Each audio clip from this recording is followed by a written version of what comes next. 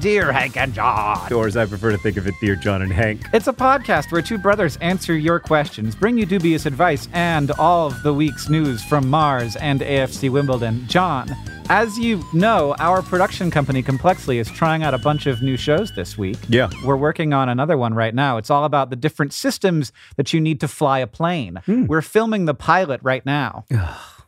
It's not. Hank, before we get to questions, I'm not even responding to the joke, but before we get to questions from our listeners, one of the things this podcast has become is our weekly opportunity to talk to each other because... Yeah, hi, how are you? I'm fine. It's busy. It's been a little bit... Do you have a mustache right now? Things have been a little bit busy at the moment. We're working on a lot of parallel tracks. Hank and I think, are happiest when we're collaborating on projects. But right now, it's a lot of Hank working on some projects and me working on others because there's just a lot going on. Mm-hmm. So, Hank, I have to tell you this on like a personal level, and I hope that it's a good story for our listeners. But last night, a pretty weird thing happened to me. Okay. Is it exciting? In a manner of speaking, I had a stressful weekend. Uh-huh. You know, a lot of work on this new Partners in Health project. Also, Pizzamas is coming up. The Let It Snow Netflix movie is coming out soon. There's just a bunch of things happening. So I was working late on Sunday night, and I got to the point, which rarely happens to me, where I was answering emails and I started to like make mistakes. You know, like I started to just have like errors in the email, like pasting the wrong link or whatever. And I was like, okay, this is it. This is ridiculous. I need to go to bed. I'm going to get 8 hours of sleep. It's going to be magical. I lay down. I was going to get 8 hours of sleep. I went to sleep. I was in the deepest sleep of my life. And at 1:15 in the morning, there was a huge explosion from the master bathroom. I don't know how else to describe it. It was like the largest Lego sculpture ever created. All fell apart all at once. Was there actually a Lego sculpture in there? Well, that was my first thought. My first thought was, why is Henry playing with a very large Lego sculpture at 1:15 in the morning? I jump out of bed. I scream like bloody murder. I open the door, and I don't know how else to describe this except to say that the glass of our shower had exploded into like 150,000 pieces. Yeah, that's how they do it now for safety. It had exploded all at once. It was such an unbelievable scene that my first thought was, well, I guess somebody shot up our bathroom. It's weird. It's a weird place to aim. And so then all night long, my dreams were all about like, why did people shoot our bathroom? So mean. Did you do anything? Did you just see it and then go back to sleep? You're like, I don't have time for this right now. Yeah. I will use a different bathroom. The main thing I did was I held Sarah by the shoulders and I said, Sarah, we're both really tired and this is a very strange experience. So I just want to confirm two things. One, that it happened, and two, that there's not some like larger thing that we're missing, right? Like we just need to make sure, is there water pouring out of things? Right. Like, you know? Yeah. Is there a reason this happened that now requires further attention? Or can we just go to sleep with a bunch of glass all over the place? Yeah, and the answer was number two. Yeah, that's great. I'm glad. I'm super happy. We went to sleep with a bunch of glass all over the place. And in the morning, when I woke up, I rolled over and Sarah was reading about this on the internet. And she said, this is surprisingly common. Okay. So if you're out there and one night your glass shower explodes, just know that it's totally normal. Here's what happened. We decided that shower curtains were too grody and wrinkly and just not pretty enough. So we installed these big, beautiful plates of safety glass that occasionally explode. And everybody on the internet is like, at 1:15 in the morning, my glass shower exploded. And then all these other people reply like, oh yeah, it happened to me in 2014. Yep, that's a thing. That's totally a thing. You're going to have to get a new one. Anyway, we're going back to shower curtains at the greenhouse. This first question comes from Aaron, who writes, Dear John and Hank, I was recently watching the new Aladdin movie and was wondering how the characters walk on giant hills of sand in the desert without sinking. Does it have to do with weight? Like if a mouse or an elephant walked in the desert, would either sink? Thanks, Aaron. So several different things are going on here. The first is like the big thing, which is that when you compress sand, it kind of like finds ways to form little crystals and like actually solidify a little bit. Friction happens and all the sand turns into like a sort of hard thing underneath you. If like you were your weight but didn't have any size, you would fall into the sand. I don't know how you would be your weight without having size, but that would happen. If you were just like standing on two needles, the needles would go pretty far down. But interestingly, we are also less dense than sand. So there's a thing that you can do. You can blow air through sand and like get rid of all of the gaps between the sand and have the sand kind of not touch itself. Mark Rober did a video where he made like a big thing where you could get into like a sand bath, basically.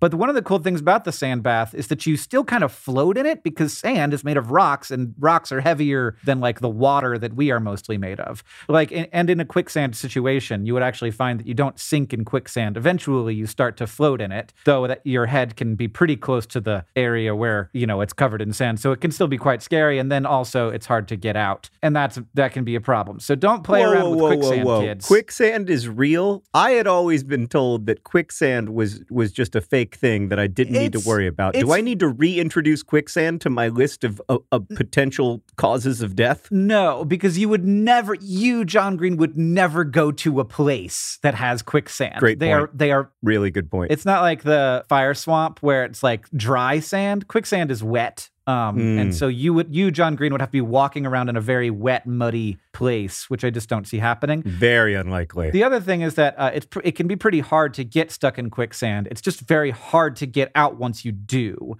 So if you work hard and you're like, this is fun, I'm having a joke, and then you're like ankle or like knee deep, it's like, actually, this has now solidified around my legs, and I do not know how to get out, and you have to call the emergency services. It's got to be a fun call for EMTs, you know, like a lot of the job probably isn't that great, but when you get the quicksand call, you're like, oh, this is going to be fun. Oh yeah, I got to go dig some idiot kid out of a tide flat again.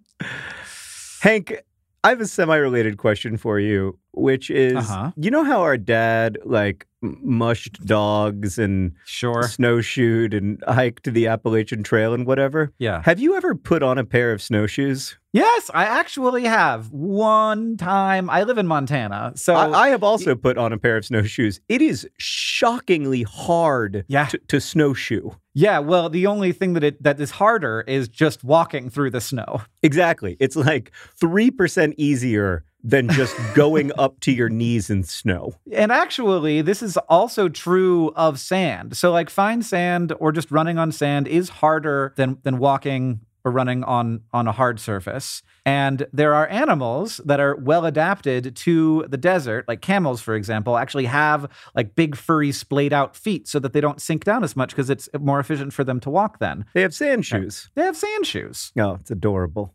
Animals are so adorable. Why are we making them all extinct? Except chickens. They're doing great. There are more chickens than people by a wide margin. It's going to, you know, after humans go extinct, chickens are going to have like an amazing 80 years. Right, right before everything. Where like the number of chickens just absolutely explodes and they're the dominant species on the planet.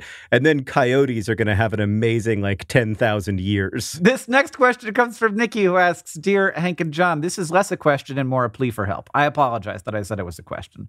I recently found out that if you brush your teeth for the recommended 2 minutes twice a day, you spend over a day per year brushing your teeth, 24 hours and 20 minutes per year to be precise. Oh, that was your first mistake, is being precise about this. I know that brushing my teeth is important, so I'm going to keep doing it. But now I'm thinking of all the time that I spend doing unnecessary stuff like going on social media and watching TV. And I'm kind of freaking out about all the time that I'm wasting. How do I stop freaking out? How do I work out what things I should keep doing? Nikki. So, Hank, you made a recent video about TikTok and social media platforms and how people are using their connectivity time and their entertainment time, and how your connectivity time and your entertainment time are sort of merging. In a way, they've always been merged. I thought this was a great video, by the way. Thank you. In a way, they've always been merged because, you know, like a lot of times our happy entertainment time is also our time of social connection. Mm-hmm. But if most of us look at the screen time app on our phones, we will find that the amount of time that we are spending on our phones is a pretty significant time of the amount of time we're awake. Like in a lot of people's cases, it's most of the time that they're awake. And I'm super aware that I'm an old man who yells at clouds, and that there have always been old men yelling at clouds. But Nikki, I'm psyched that the reason you're worried about this is because of your toothbrush time, not because of like your TikTok time. Yeah.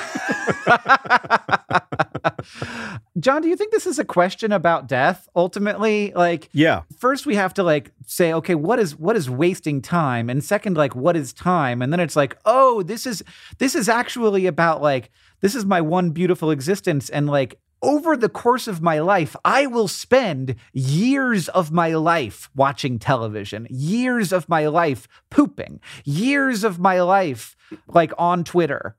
How okay is that? Am I okay with it? And also, like, is it better to think about this or to not think about it, to just like enjoy life as it comes? Because one thing that I really want to get away from is the idea that time is wasted when you are not like producing something, right? Or that like your own happiness and satisfaction and connection like all counts as a product. Like my joy is something that I make, and the joy that I provide to other people is something that I make. And that's not wasted just because it's not like turning into economic productivity or something. Yeah, absolutely. But also I do think that there might be some value in asking yourself, what do I want to do while I'm here? Like, what do I want to do with my time?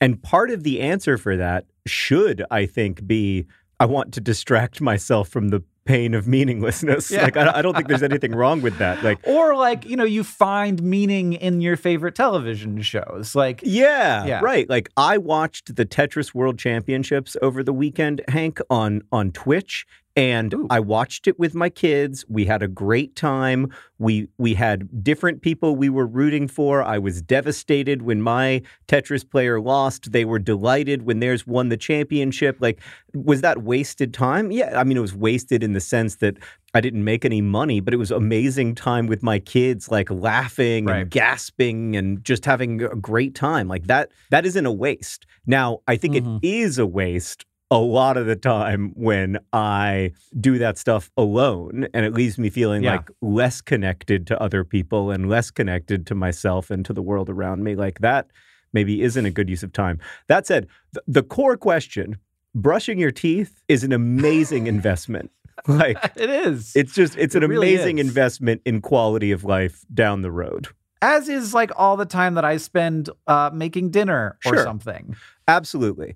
The one thing, and Hank, I'm not here to criticize you, but if there were one way that if I were you, I might just slightly rearrange my day, is that I and it's just me, I wouldn't spend 19 hours a day on Twitter.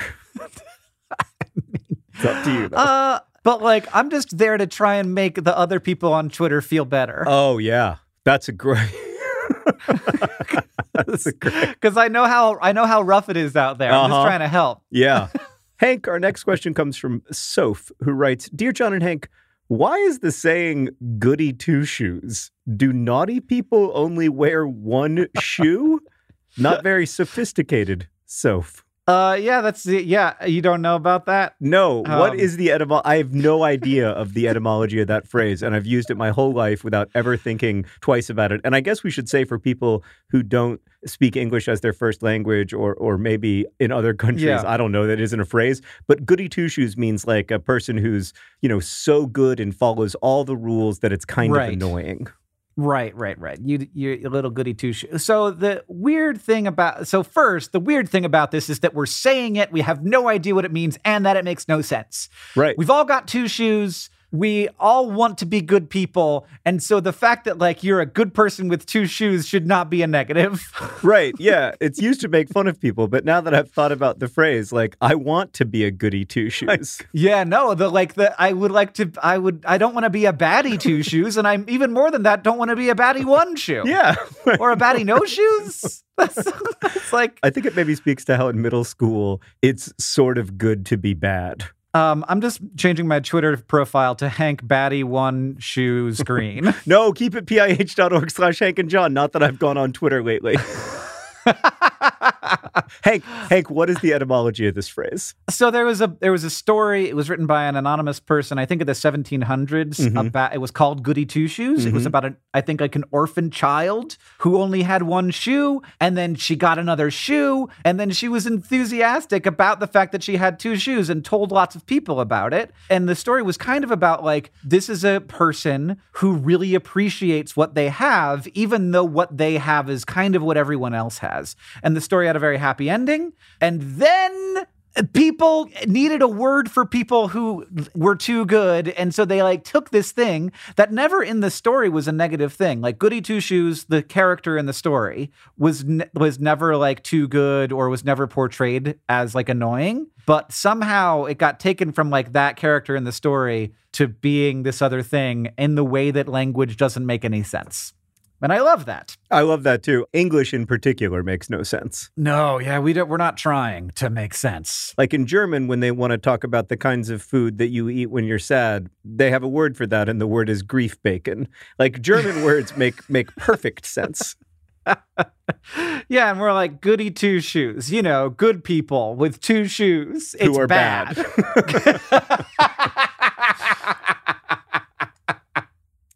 This next question comes from Diana, who asks, Dear Hank and John, why do microwaves rotate the food when I use them? Remember that you are going to die, Anna. Thanks, Anna.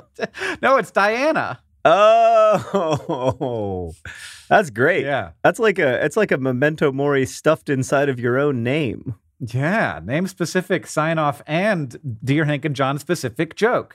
There are areas in the microwave that receive more energy, and that is a quirk of the physics of microwaves. And so you want your food to rotate in and out of those areas, or only one area of the food will get hot.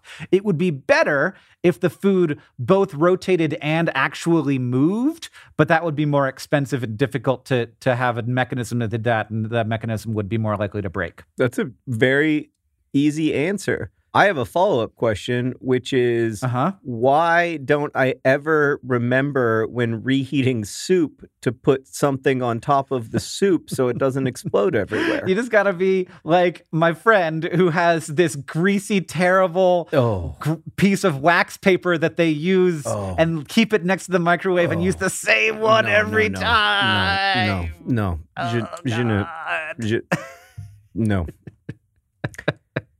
I don't like that at all. I would rather clean out my microwave after every reheating. Hank, you're really doing a great job with the physics questions, with the sand and the microwave. I have a physics question for you. Okay. Why did my bathroom glass wall blow up last night? I really don't know. Was there a significant temperature change? There was. And one thing we read on the internet is that sometimes when there are significant temperature changes, the glass doors in your house blow up. So I wish somebody had given me a quick heads up on that one, maybe before we had it installed. All right, Hank, we have another question. This one's from Malia, who writes, Dear John and Hank, if a friend asks me to hang out, but I don't care what activity we do, is the proper response, I'm down for whatever, or I'm up for whatever? Directionally confused, Malia.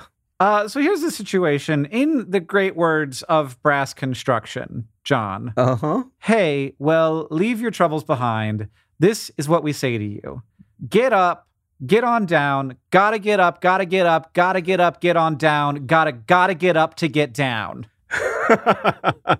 So you have to be up for whatever in order to be down for whatever. Apparently, according to Brass Construction, you cannot be down unless you have gotten up for whatever. I feel like it's I'm up for whatever.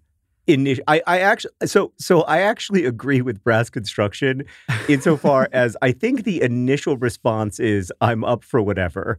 But then if somebody replies with three options, maybe at that point you say, I'm down for whatever. I also feel like, to be completely frank with Why is that right? I don't understand. That seems very right. I also think, to be completely frank with you, there's something just slightly romantic about I'm down for whatever, whereas I'm up for whatever is completely platonic. God, I'm so glad that we have made it this hard to speak this language. This is a terrible language, and it's just occurring to me. And I know we have Shakespeare and whatever, but it's the spelling, it's ludicrous. Even ludicrous is ludicrous to spell. Like that is essentially what the success of the hip hop star Ludacris's name is based on. Right. That like ludicrous as a word is spelled incorrectly. He can do it better. I can do this better, he thought to himself. And he, by the way, he can. Like the way that he spells ludicrous is much better. He was correct. Yeah. But so let me posit that I am up for whatever. Yeah. Is just sort of is like saying I am happy to do an activity, whereas I am down for whatever means I will do anything. Right. I am up for whatever is like, I don't care if we go bowling or if we like throw axes. I'm down for whatever is like, if this ends in a criminal enterprise, that's fine by me. Yeah. It's like the chaotic good of I would like to hang out. Which reminds me that today's podcast is brought to you by Ludacris. That's right, Hank. I'm going back a little bit. Just to be clear, the artist, not the word. This podcast is also brought to you by the glass door industry, installing very small detonators inside of their doors since 2010. I'm sure that the glass door industry is full of good people. I always feel like I need to defend everyone everywhere. I'm worried about hurting the feelings of people who are doing that good work. But also this podcast is brought to you by Sand Shoes. Sand Shoes already on camels. And also this podcast is brought to you by Batty One Shoe. Batty One Shoe, he's real trouble. But he's cool, you know? He's down for whatever. This episode of Dear Hank John is brought to you by Thrive Market. Thrive Market is there to help you maintain the kinds of habits that you want to have. For me, I need to have the right kind of food in the house or I will eat whatever. Oreo recently sent me some free fancy Oreos. They were weird. I ate all of them. I ate all of them in a week, and it was a problem. I can't do that. I need to have healthy, good stuff in the house, and Thrive Market can help you have healthy habits. It's a great go-to for all your grocery and household essentials, and the convenience of getting everything online and then just quickly shipped to the doorstep, it's a huge time saver. Thrive Market carries brands with great ingredients and sourcing methods. They got Amy's, Banza, Burt's Bees, Chobani, Honest Kids, Kind, Mike's Hot Honey, Oatly, Olipop, Poppy, Salt. I've never heard of Salt, but it's got 2 A's in it, so it has to be good. And as a Thrive Market member, you can save money on every single grocery order. On average, you can save over 30% every time. And they also have a deals page that changes every day. When you join Thrive Market, you are also helping a family in need with their 1-for-1 membership matching program. You join, they give. Join in on the savings with Thrive Market today and get 30% off your first order, plus a $60 free gift. I enjoyed my $60 free gift. I was surprised by it, and it was the kind of thing I wouldn't have bought. And then now I'm on the ghee train. They gave me free ghee. And I was like, I don't know what ghee is. But then I was like, oh, this is great. It's like butter, but it's different and more spreadable. Go to thrivemarket.com/DearHank for 30% off your first order, plus that free $60 gift. That's Thrive, THRIVE market.com/DearHank, thrivemarket.com/DearHank. It's time for $1 million idea, another $1 million idea. Somebody posted on the internet and said they had $1 million idea. It's from Jim, who says, $1 million idea, drive-through bathrooms. It's a very bad idea, Jim. What? Look, we go to rest stops all of the time. Yeah. And you park your car, and you get out of the car, and you go to this public place with all of these people, and there's people trying to distract you with snacks or interpretive materials about the place where you are. Sometimes there's people giving away free coffee that definitely have some kind of ulterior motive, so you don't pay attention to them. What if you didn't have to get out of your car? I'm with you until the last 7 words. Well, okay, here's what I know. I can go to a drive-through restaurant and get food through the window. Right. Why can't I do that, but for bathrooming? A few reasons. The big one is that in most cars, it is difficult either stand up, or to squat out the window.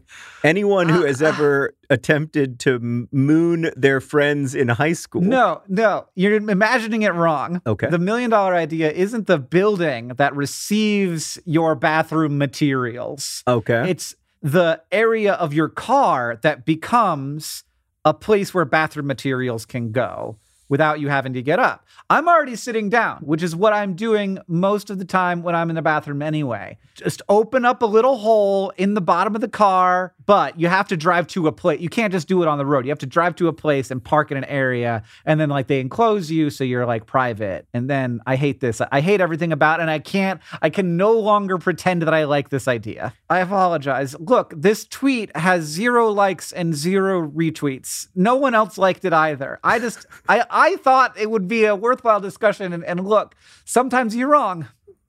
It's important to recognize that you could be wrong about stuff. I mean, I almost want to try to find a better $1 million idea and redo the bit. No, that's the one I chose, and we're sticking with it. Okay. Jonesy says that his $1 million idea is pumpkin spiced White Claw. Now that is a $1 million idea. That's got to be worse than drive-through bathrooms, John.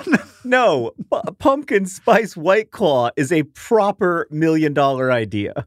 Now, like, how could you have picked drive-through bathrooms when pumpkin spice White Claw was sitting there waiting for you? Because I'm just tired of getting out of my car. There's so much time wasted and energy. And I am tired of not drinking pumpkin spice White Claw. So tired of having to I'd rather pee out my car window.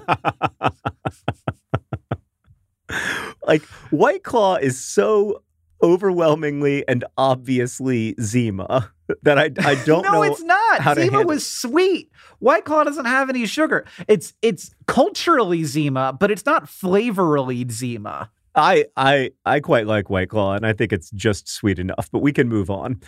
In fact, we must, because this bit has gone on way too long. All right, Hank, before we get to the all-important news from Mars and AFC Wimbledon, I want to answer a couple more questions. For instance, this one comes from Abby, who writes, Dear John and Hank, my boyfriend doesn't know who Elon Musk is. It's not really a question, but it is weird. It's a little weird at this point. But I think a more important question is, does your boyfriend know who Leon Musk is? Right. Because there must be like 1 or 2 people out there who do know who Leon Musk is, but don't know who Elon Musk is, in which case Leon Musk's career as an Earth-only advocate seems very weird. For those who haven't listened to every single episode of this magical podcast, I once created a character named Leon Musk who argues for an Earth-only existence for humans, at least until 2028, because Hank and I have a long-standing bet that if there are no humans on Mars on January 1st, 2028, I get to rename this podcast Dear John and Hank. Yeah, and look, it's going to happen. I understand that my chances are slim, but... What? Slim? Yeah, well, you never know. I know. Okay. Well, you never know. It is 2028 is a long way from now. It's 8 years. You know what's happened in the last 8 years, John? Yes. No new internet startups. None. No new social media companies at all. We have reached monopoly. The entire forest floor has been shaded out, and no new progress can be made. So we have to get off this planet. Look, yes, it is true that there have been no big internet startups in the last 8 years, Hank. But as a counter argument, what about WeWork? I'm here all week, guys. Oh, gosh. Yeah, that one's for all the people who read the business section of the newspaper. But that includes John and me, so that's what happens. And honestly, John, I appreciate Leon's efforts on behalf of the Earth. It's a great place. This question comes from Heather, who asks, Dear Hank and John, single-use plastics, particularly plastic bottles, are such an environmental disaster. What do you suppose would be the effects if we passed some form of legislation that would immediately halt the production of these types of materials? Unum terram Heather. I think that means one Earth, which is the actual and definite number of Earths. Also, it's not a bad motto for Earth. Just a gentle reminder, there's just the one. Yep. We only get to do one experiment at a time on this baby. So this is an interesting question because it gets at how do we make big social change? And sometimes we make those big changes through policy decisions made by governments. And sometimes we make those decisions through a mix of policy decisions and social pressure. Like the most obvious example of that is that for a long time, it was seen as completely impossible to reduce the number of people who smoked because smoking was so cool. And what were you going to do? Right? Like, but just look at him. He just looks so cool. Like Hank and I grew up in the 90s and I grew up smoking cigarettes and I was like, what am I going to do? It's so cool. I want to be cool like the other cool kids who smoke. And then through a like huge social movement, which was led partly by really effective advertising and partly by dramatically raising the prices of cigarettes and using the new tax revenue to fund anti-smoking and smoking cessation campaigns, the number of people who smoke cigarettes has declined really dramatically. Now there is a new nicotine-based issue that's very serious in terms of public health. But the success of reducing the number of people who smoke is one of like the great public health success stories in rich countries in the last 20 years. And I think that the best way to get people to stop using plastic bottles is to make people feel horrified by the notion of drinking water, or for that matter, any other form of like sweetened water from a plastic bottle. And in fact, I'm already starting to feel social pressure about single-use plastics, which is a good sign. I need to feel more social pressure. I need more shaming. But there's a third thing here that I think is really important, which is that you also need some kind of alternative to the bad thing. Like you can't turn off coal-fired power plants without turning on something that will continue to power my computer. Like I need it to make a podcast. And I'm super excited about creating those alternatives, both as a society and maybe as an individual human, as I explore my soda syrup business, which will allow you to have sugary beverages at home without buying plastic bottles every 3 minutes. I do think that's a good idea, as I've told you before, but I just want to say for the record that we have an existing alternative to bottled water. Sure, yes. For most people in most places most of the time. Yeah, it's true. It's not true everywhere. In Sierra Leone, for instance, bottled water is critical to health in a lot of cases. But in the United States, in most places, most of the time, we have an amazing alternative to bottled water that just doesn't have enough marketing support behind it. Yeah. It's called tap water, for those of you who've never turned on your taps. It's amazing. What an accomplishment. It's maybe the greatest thing human beings ever did was make clean water available in their houses all the time. I can't believe the blizzard that is happening outside of my house right now. Okay, because there is a blizzard outside of Hank's house, we need to get to the all-important news from Mars and AFC Wimbledon before Hank gets snowed in inside of his garage and is unable to make the 7-step walk to his home without acquiring snowshoes, which he doesn't have. I'll start. The news from AFC Wimbledon, it's not great. We lost our last game, 1-0. It was frustrating, and I thought we could have maybe not lost it, but we did against Burton, another team that isn't very good.